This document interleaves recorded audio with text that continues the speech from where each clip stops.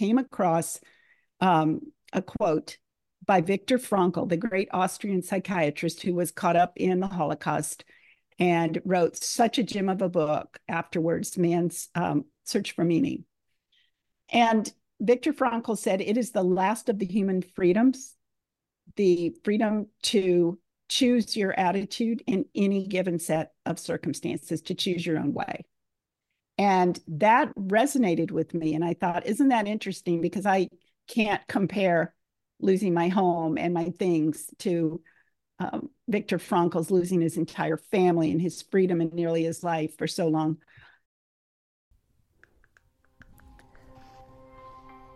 Welcome to the Persistence U podcast with Lisbeth, and that's you as in university. But we're much more of a community here. I'm your host, Lisbeth Meredith, author, speaker, and online teacher. Each week, I'll be delivering stories from amazing survivors and strivers, all threaded together with a dose of persistence. So glad you're listening.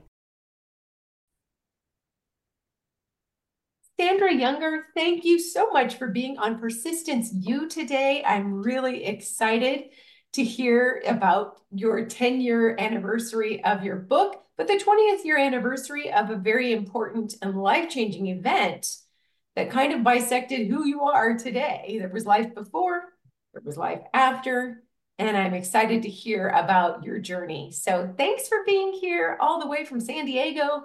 Yes, thank you for inviting me. It's a privilege to be here. It's wonderful to have you. I didn't mention this, but when I was like 17, I had a house fire that melted, took everything. It's funny, I was just talking about it this weekend with some friends, but you don't forget a house fire. You just don't. You do not forget, but I have a failing to get attached to things now because when you lose everything, you know it could happen again. So, but what was That's your it. experience? What was your experience? And how do you come back from something like that? Because you didn't just lose the stuff inside a home. I only lost stuff and my bird, but you lost a lot. We did, and so did 2,231 other families in that particular fire, not to mention a whole bunch more. 13 other fires were going on in Southern California that same period of time, the Great Fire Siege of 2003. And it's almost impossible to wrap my head around the fact that it's already been 20 years. Somebody said, does it seem like a long time ago or does it seem like just yesterday? And I said, both. Seems like both. Right. Right. Yeah. An event like that changes everything. So can you take us back to that and, just to tell us, backfill a little bit of information? Sure. My husband and I had recently become empty nesters. And we'd been living in the suburbs. I moved into a house I didn't really love to make sure my kids got into a school I did love for them. But once you're empty nesters, you don't have to worry about the school districts anymore. So we thought, where do we want to go? Do we want to go downtown? Get in on the vibe there. It was revitalizing at that time, downtown San Diego. It's my area.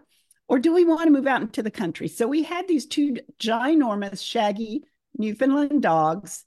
And we thought, it probably makes more sense to move to the country. So we found this beautiful house with an even more amazing view, sitting on the side of a mountain, about half an hour outside of the city center of San Diego. And we loved it. We loved the view. On a clear day, Elizabeth, I can see all the way to Mexico. Wow. It's pretty amazing. And that sounds beautiful. Yeah. So we grabbed it. It was almost in our price range. So we grabbed it and we moved to the country completely ignorant of the dangers that we were moving into. About 7 months later, we woke up in the middle of the night to the sight of fire outside our bedroom windows on the other side of the canyon. So we are on the side of the mountain. It drops away to a canyon, and then on the next ridge, there was fire everywhere. So we knew we should have already been out. We grabbed our dogs. We had a little cockatiel. We grabbed her. We grabbed a few photographs. We jumped into the closest car, which happened to be my little Acura sports coupe. It should have been my husband's big suburban SUV, but we could not find the keys to that in our panic. So, lesson number one, know where your keys are at night. We jumped into No. my car. We start to drive out. The fire was arriving at the house, and there was only one way out, and it was down the mountain, right down this little steep, skinny sliver of asphalt. I know you know now that you're living near the mountains of Tennessee what those roads look like. Right. And just as we got to the most treacherous part of this road, we hit the smoke, and it was impenetrable. It was like being inside of an airplane and looking out into a thunderhead. You could not see anything. And just at this moment, when we were lost in the smoke, a bobcat, a wild cat, jumped into my headlights and then took off. And something in me knew that that cat was on the road I couldn't see, and something in me knew to follow it. So I Wow. followed the bobcat. And when I got to the point where it had disappeared into the smoke, I could see a little bit more. I could see these two red smears below me that and a dark place in between, which I knew had to be the road. And the smears told me that everything ahead of us was already on fire. So we threaded our way between these two lines of fire, trying my best to stay on the road. And I say we because my husband was helping me, oh, watch out for this, watch out for that, don't fall in the ditch, don't hit the berm. It was about a mile of that. And then we had the great blessing of punching out into clear night. And that is how my husband and I and our two big shaggy Newfoundland dogs and Chelsea, our brainless cockatiel, escaped the Cedar Fire of October 2003, which became the largest wildfire in California's recorded history, a dubious distinction that lasted 14 years. And now Wow. the Cedar Fire is seen as historic because it's been documented as one of the first of a new breed of megafires, the modern megafires that are these enormous and intense, extreme wildfires we're seeing all over the world. So that is how my journey began and why I needed to learn really quick about resilience. Right. Yeah, Where did you live in the interim? I mean, when you leave a home that's on fire, you have nothing. You don't have your toothbrush particularly. You don't we have, did. everything melts, it burns, it's gone. You just Yeah. leave it. I'm so glad your animals were safe. So glad your Oh, animals were that every was everything to us. right. I didn't care that much about anything else because I had them. Um, Hmm. People ask me, how do you know what to take? And I say, the less time you have, the easier it is. You grab your Hmm. family, including, as my 4-year-old granddaughter says, the people with fur or feathers in our case. Um, Oh, and the rest of it is stuff. Some of it more precious than others. Some of it's not replaceable, photographs, family heirlooms, but everything else we discovered was stuff. And where we stayed in the meantime, we had been in our mountain paradise for only 7 months. How about that timing, Lisbeth? mm. But we were all of a sudden back in the suburbs, not in the same neighborhood where we'd started, but some friends of ours were gracious enough to say, we have a rental house. We've been working on it. We're in between tenants. They knew we had these two big dogs and it might be tough to find a rental. And they offered us their rental Oh, house back in the suburbs. So we were there for a little over 2 years while we rebuilt the house. good. What did you learn? What were some of the lessons that you took away from this? Because that's a life-changing event. For me personally, I found that I had a long, hard history with sleep after that because I just always felt like I was going to leave something on and the next place would burn again. And did you have any subsequent anxieties or triggers, things like Well, that? we did. We did. We had trouble with sleep for a little while. We had trouble with flashbacks. I would see and it was late October, early November by then, and I would see leaves scuttling across the road in front of me as I drove, and I would just be reminded of the flames that were just snaking across the road. We went to a psychiatrist. We just checked ourselves in and we said, look, he had been referred to us, or we had been referred to him. And we said, we've just been through something pretty gnarly. We have no idea what it's done to us. We have no idea what the road back is supposed to look like. And we just don't want to get stuck somewhere along the way, not any more than we wanted to drive off the side of the mountain in the fire. And so he helped us so much he did give us some Ambien for a little while to help us sleep, but he helped us normalize our responses, normal responses to an abnormal situation, which I know a lot of your listeners can relate to. Whatever you're feeling after something like that, whatever your adversity or your challenge or your loss is, whatever you're feeling is valid. Whatever you're feeling is normal. And I do encourage people to ask for help when they need it, and not be too proud, not say, oh no, we're good, because I do believe that helped us tremendously. We went to see him for a few months and then he said, you're fine, get out of here. But of course we weren't quite fine, because something like that does draw a line right down the middle of your life into before and after. And so the lessons we took from it started right away. You learn very quickly you are not your stuff. You think, that's a oh my beautiful gosh, thing. In our culture, especially, we are not our stuff. We're so attached to our stuff. We're so attached to our palatial homes that, kings of past eras couldn't dream of. Our technology, we're attached to all of that. And when all of that is stripped away, there's you, and you're still you. And you think, how can I still be me? I still feel, it's kind of like getting older. Like, how can I be this age? I still feel totally me, right? Right. So you learn you are not your stuff any more than you are your age. And the biggest lessons I learned were in the area of resilience. I did not even know there was such a thing as the discipline of positive psychology, much less the subdiscipline of resilience, much less the subcategory of post-traumatic growth, which is when we can use the difficulty to springboard us into a richer, more generative, more compassionate and giving life than we knew before. So where I learned that was, I came across, I do not remember how I came across it, but I came across a quote by Viktor Frankl, the great Austrian psychiatrist who was caught up in the Holocaust and wrote such a gem of a book afterwards, Man's Search for Meaning.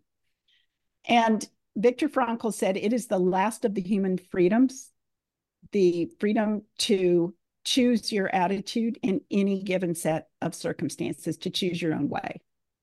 And that resonated with me. And I thought, isn't that interesting? Because I can't compare losing my home and my things to Viktor Frankl's losing his entire family and his freedom and nearly his life for so long.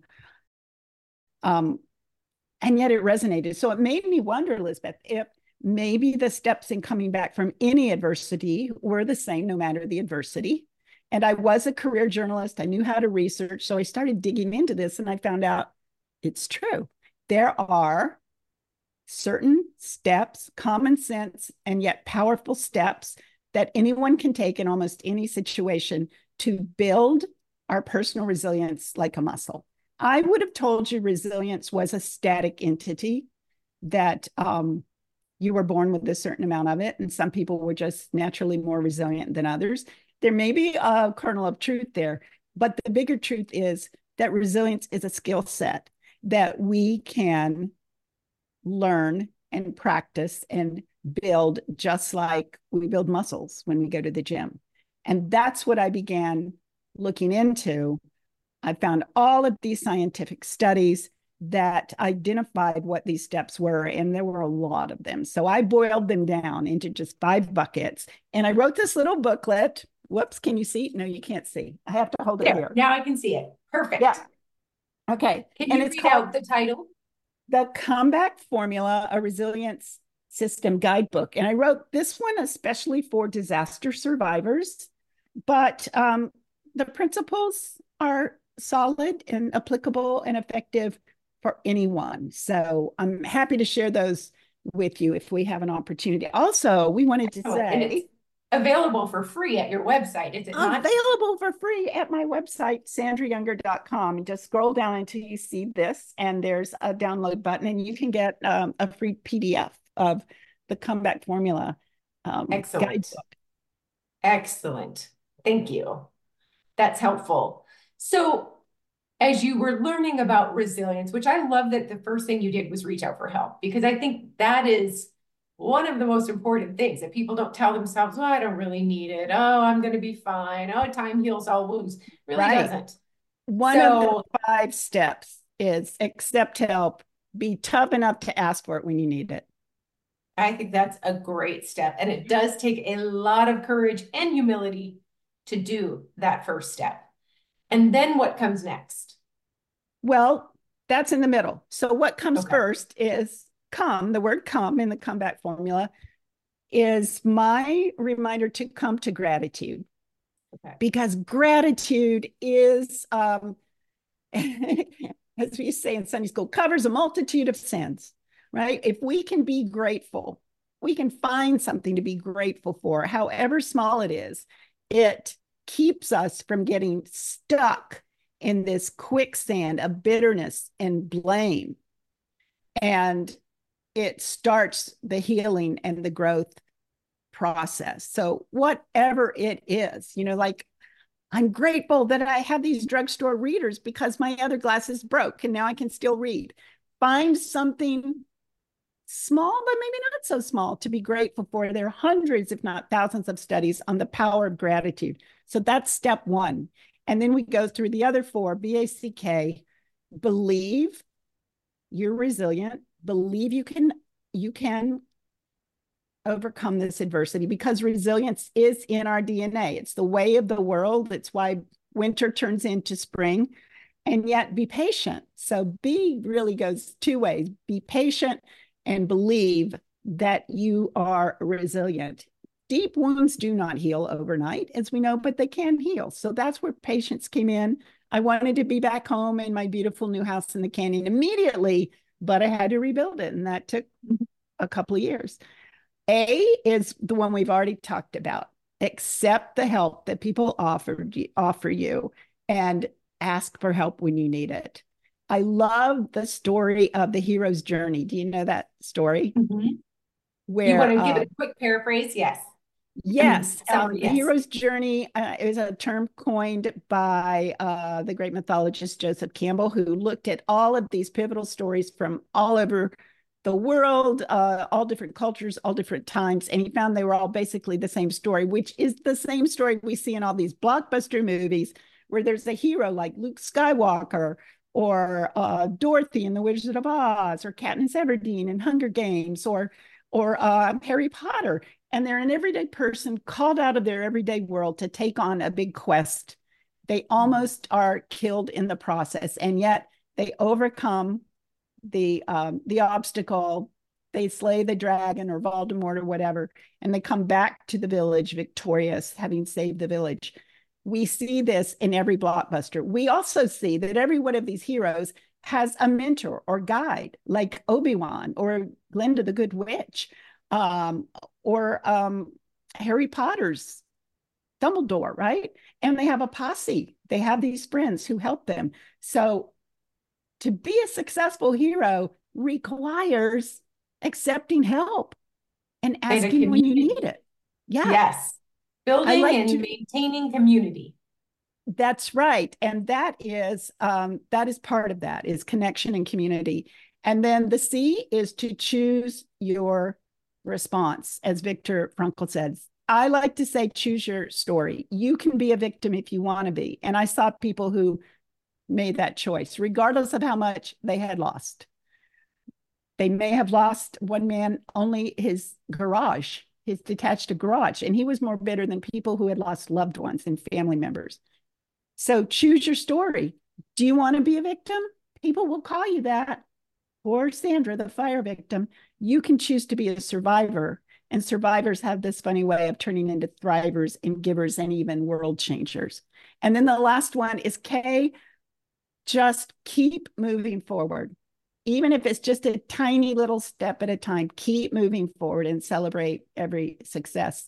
And those are the steps that are proven through science and experience to build personal resilience like a muscle. Love it. That's wonderful. So people, if they're interested in getting it, can go for free and grab their download at your website, sandrayounger.com. And what are you doing now on the 20th anniversary-ish of the fire and the 10th anniversary of your book coming out? Because you've had a little struggle there that you've gotten to engage in. I did, right. I had to overcome that. My original publisher did not want to relaunch the book on the 20th anniversary, despite my explanation of why the Cedar Fire is now more relevant than ever. It's now seen as I mentioned, as a bellwether of this new fire regime we're seeing all over the world that is largely influenced by changes in our climate. So I said, okay, how about giving me my rights back?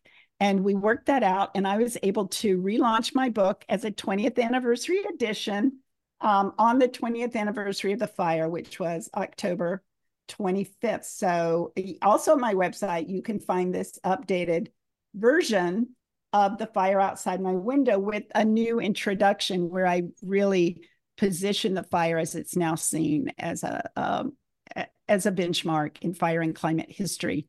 And I also, Lisbeth, have become a certified professional coach and am working with disaster survivors. I also work with communities, fire and risk, what do we call it? High risk communities, and helping them become ready for disasters.